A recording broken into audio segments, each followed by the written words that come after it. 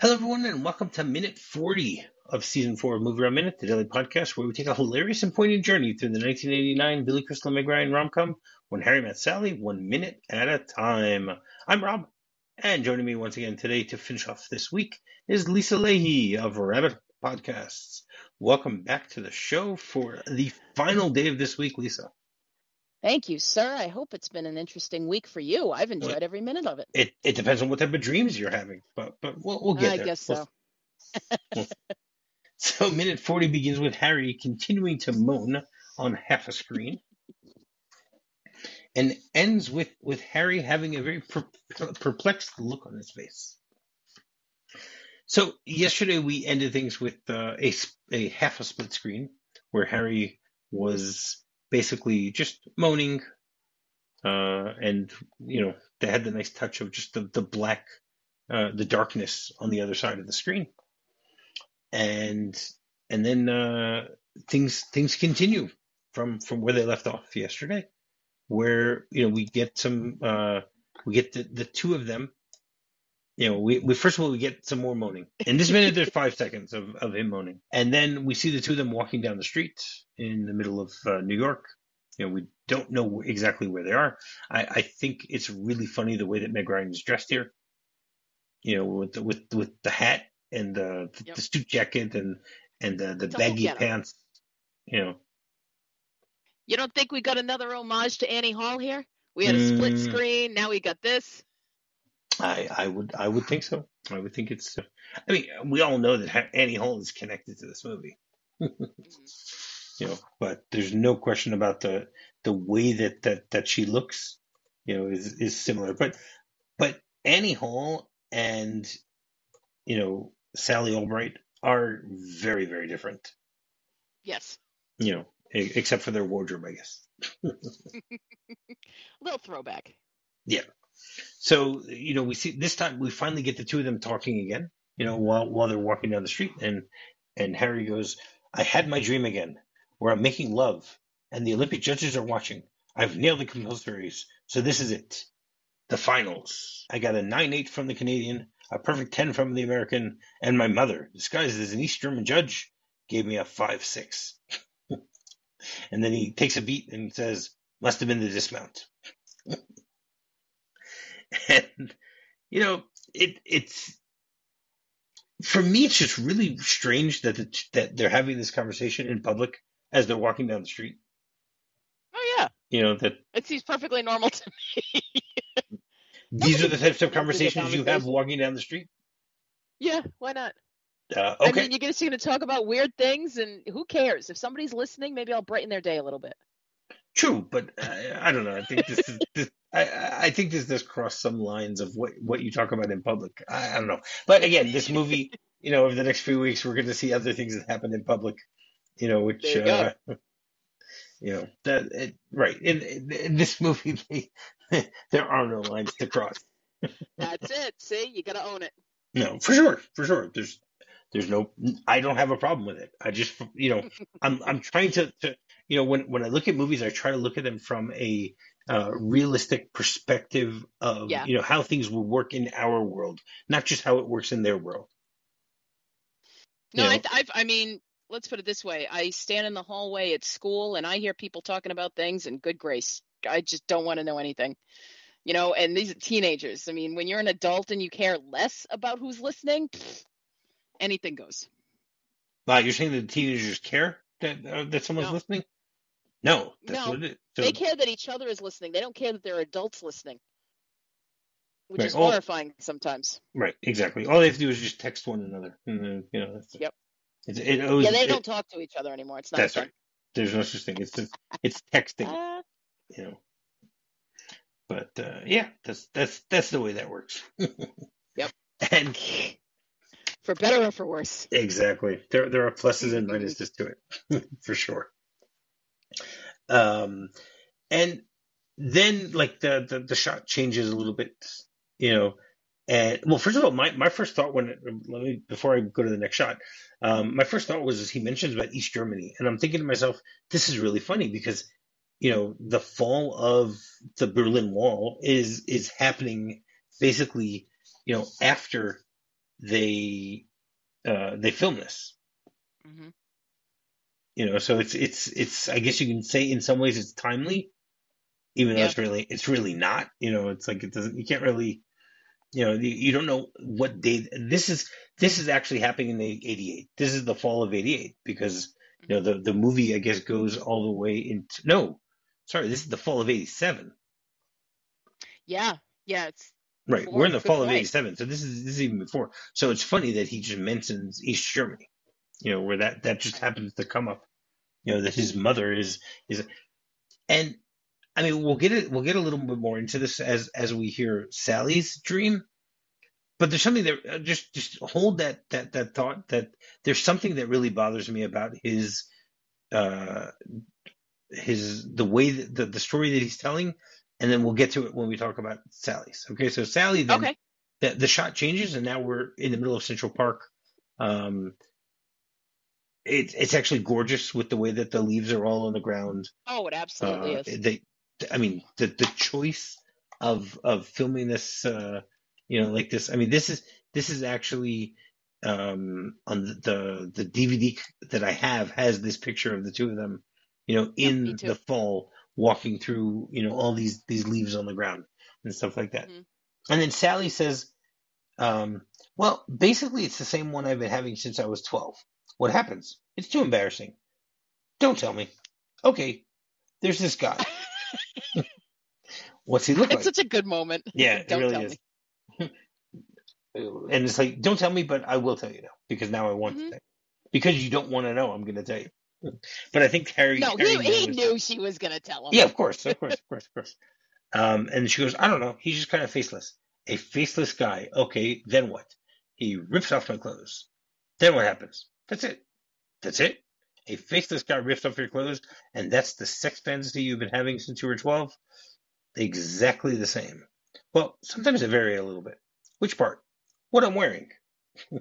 So first of all, we have a great spot where this minute ends. The week will end not mid sentence or anything like that. It finishes a thought here or whatever.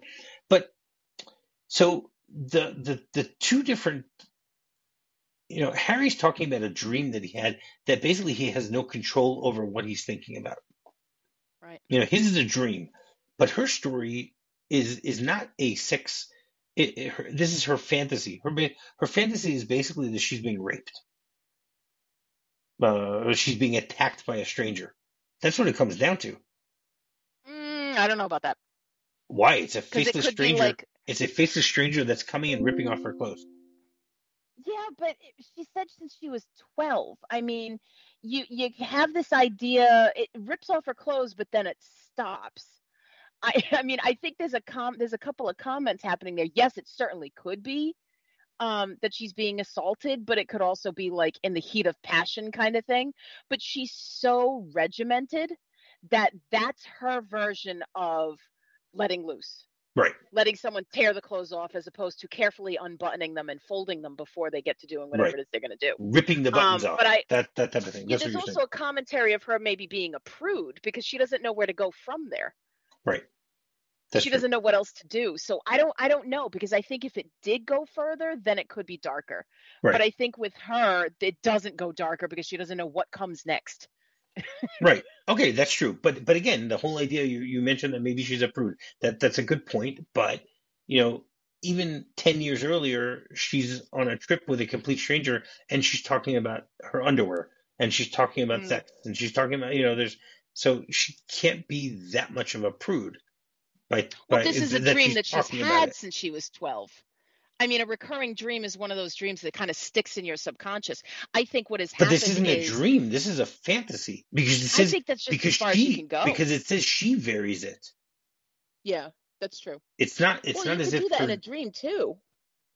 You can't decide in the dream that you're going to change the way someone looks. No, I agree with you on that. I don't know if she means that she intentionally is taking control of it or that her subconscious has just changed it. I don't know. I didn't think it that through. I didn't think it Right. through that carefully. Right. No, I realize that's but you see, like for me, this whole minute is first we have Harry's story and then we have her story, Hmm. and we're meant to try to compare the two stories. Hmm. but but Harry sounds like it's a dream, and hers sounds like something that she um, uses at certain times when she feels the need. That's the way it sounds. Yeah, see, I don't get that. That's interesting. It's not the way I see it. You, That's funny. I find that really interesting. I mean, I see what you're saying, but I don't agree with it. so what do you think she, like, so you're saying this is a dream and she's able to change I what don't she's see it wearing as in the dream? well, because I think his dream is more about being persecuted, right? Like in this classic Freudian my mother's criticism of my sex life kind of thing. Right, His fits more of the quintessential here's what your dreams are and people are judging you and something intimate and personal is being on display and you're being rated. So he's got all these different little check boxes. right. um you talk about some sex dream that you have and you expect it to be scandalous, and what she says is too embarrassing is her clothes being ripped off. Right. Like she says it's the same one I've had since I was 12. And when you're 12, when she was 12, she didn't have an active imagination for this kind of thing. That alone would have been, suddenly being naked before somebody would have been too much. And I Well, didn't apparently catch between her 12 and as, 31, not much has changed for Sally. well, that's just it. Like she's not, if somebody's ripping her clothes off, she's not in control. Right. And that's what's intense for her. I when she says I vary, I don't see her as having control over it. I just see it as her brain changes what she's wearing. I didn't read into it as a control element, but that could just be my interpretation of what she says. The Okay. words are the same on the page, but we're seeing them two different ways. Right. No, because again, when you talk about something that's a sex fantasy, it's something that one would use to I guess get themselves in the mood, Right. for lack of a better phrase. This isn't, you know, so it's not something. So it makes it sound as if it's something that she does have control over. Mm. Yeah, I don't know. But Harry's story is something he doesn't have any control over. Not at It's all. his Definitely. it's his Freudian subconscious that's bringing his mother in and telling him you're no good at this. That's what it comes down to. Not at all. Even though What the is it? Canadians and the 5.6? Americans like him. Yes, exactly. That's the thing that the phrasing is what threw me off here. Right. Because That's also interesting. again, like she as you said, she's very embarrassed about talking about Hmm. not doing things in a proper or conditioned Hmm. way, Hmm. in an orderly way. Someone ripping off her clothes, it means that they're ripping off the buttons and whatever, instead of Yep. of carefully and playfully opening the buttons, Putting that type everything of thing. away. Yes. So again, maybe the whole idea here is just to show us the variation, that this isn't, it isn't that they're both talking about the same thing. He's talking about Mm. one thing and That she's could be talking too. about something else. Right. It's a continuation of the conversation, because again, they're not in the same place. They were walking on Right. the street before, where, if you notice, there were no leaves on the ground. But here they've walked into Central Park, where it is completely filled with leaves. Suddenly. Yes. They've so again, it's possible. It's actually, it is the same day because they're wearing the same clothes.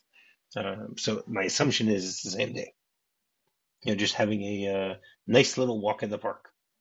Um, but so that threw me off a little bit, about the fact that I was always looking at it, that these are stories that you're supposed to be comparing and contrasting, about their sex fantasies, about the Definitely way that. very apples and oranges, though.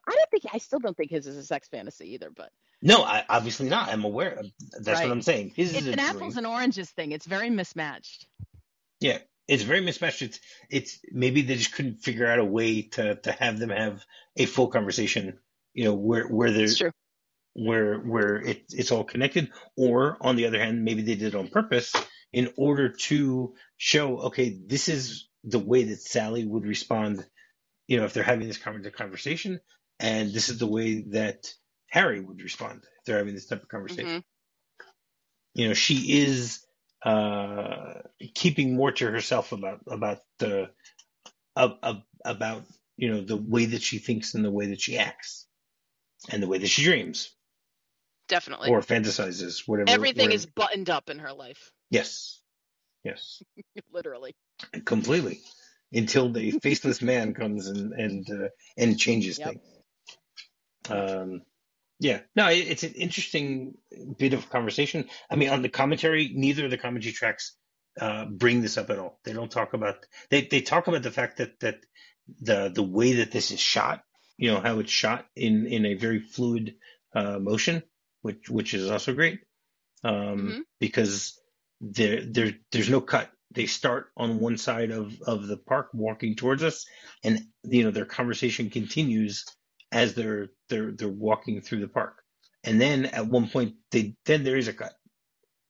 But they still give us a nice 30-second shot of the two of them walking before it cuts to Harry's response. About the whole thing, saying, "What are you talking about?" That's what most of us are talking about. Like, what? He was expecting something more, much more juicier. Yes. And this is which he never does get from her. No, he can't ever get something scandalous from her. No, not at all. This is the way that Sally, deals with things. This is the way she talks about them. So, yeah. So I mean, that's pretty much all I have for this minute. There, it's very dialogue heavy, but it works. The conversation works, even though, as we said, it's apples and oranges. So, did you have anything else you want to say about this minute? No, I think that was pretty good debate, though. Yeah, no, of course. Of course. The script has a few little changes here. First of all, it says that they're in Lincoln Center. It says Harry and Sally walking past a Henry Moore sculpture. And then Harry tells his story. And then at the end, and he says, and my mother, dressed as an East German, gives me a 5.6. And then instead of saying his joke about the dismount, he says, you think there's any meaning to that? Which is basically opening the whole thing up to the Freudian aspects of it. Right, which I like. Right. Then it says, that they're in the Central Park Arbor. Harry and Sally in the park on a gorgeous fall day. They're sharing a big pretzel. Mm-hmm. And then Sally... As you do. Yeah, of course. And then Sally, tells her story. And it's pretty much word for word with the way that the whole thing is. But they miss the opportunity to mention in the script, about Harry's facial response to the whole thing. Being just very confused that this is, that must have been Billy Crystal. Great, though. Yeah. Yeah, you don't want that scripted. Not if you've got Billy Crystal doing it. At that point, you leave that open. Correct. I mean, Billy Crystal was very involved in the writing of the script. Not just his ad libs along the way and stuff like that. So it works. It works. It definitely does. There's a reason it's a classic. That is true. There's a reason it made the AFI 100 list for top movie quotes. That's it. Yeah. So every Friday we have a segment called Weekend Romance, where my guests will give their top 5 best romantic comedies. So what have you got for us, Lisa? I got stuck in this a little bit because I kept coming up with romantic movies that wouldn't necessarily be romantic comedies.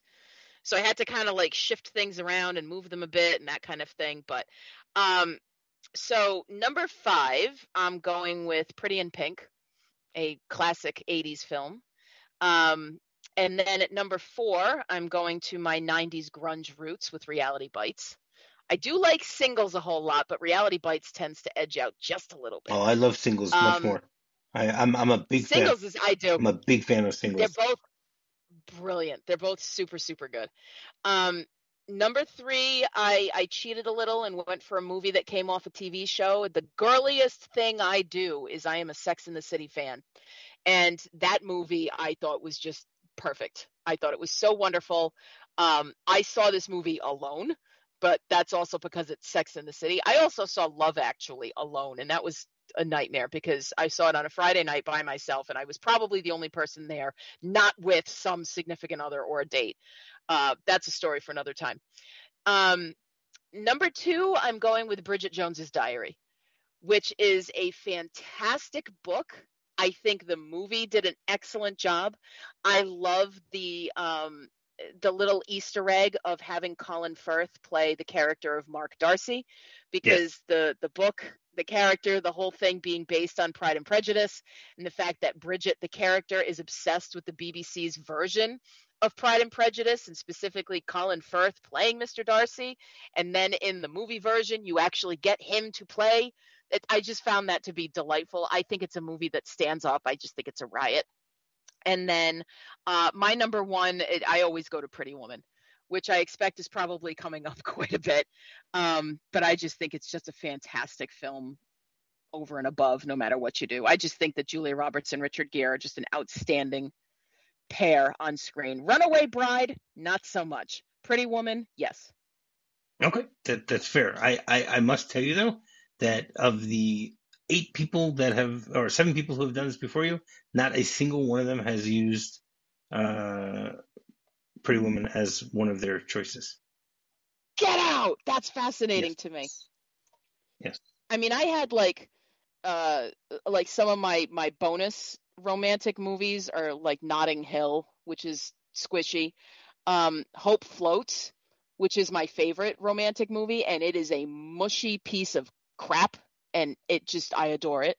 I think the soundtrack is wonderful, but I'm also a big Practical Magic fan, but I don't see these as comedies. Like Say Anything I love, but I don't know that it's a comedy as much as just a straight romance. So Dirty Dancing, another one. I don't know. I don't know if those are romantic comedies so much. So right. Okay. But that's me and my particularisms. No, that's fine. Just like Sally. On the side? You'll have that on the side. On the what? You'll have that on the side. I'll have that on the side. I'll have those on the side. Yeah, with my horror movies. These are not films you catch me watching very often. Yeah, makes sense. Understandable. All right, so Lisa, since your week has come to an end, is there anything else you want to say about the movie in general? No, I'm happy that I got to be here for the Casablanca and sit there and moan, which sounds more of a euphemism than it actually is. It's one of my favorite scenes, so I'm glad that I was able to join you for this. And I just appreciate the invite, and I hope I get to join you again for another film in another few minutes. Well, not in a few minutes. It'll be a few months from now, but yeah. And another few minutes, yes, not in, and. Sorry, my Rhode Islandisms, I mumbled. Yeah. All right, great. So you want to once again, for the final time this week, tell people how they can get in touch with Lisa Leahy. Yes, so you can find me on Rabbit Hole Podcasts. There's a number of shows in that network. You can hear me on Whatever with Jason Soto. You can hear me on Between the Scares, also with Jason Soto, but it's not actually named after him. And you can catch me on the Sib List and some back episodes with my brother. And outside of the Rabbit Hole, you can hear me on many episodes of the Lambcast, which is sort of a potluck of movie bloggers and podcasters. So I tend to show up there quite a bit. All right, great. And while you're doing that, you can go rate, review, and subscribe on the podcast you might be using to listen to this show. You can find me very simply by doing a search for MovieRob Minute. You can find me on Facebook. You can find me on my website, MovieRobMinute.com, and you can find me on Twitter. So have a great weekend, everybody. And until Monday, I'll have what she's having. I'll have what she's having as well. With all your faults, I love you still. It had to be you. Wonderful you. Had to be you.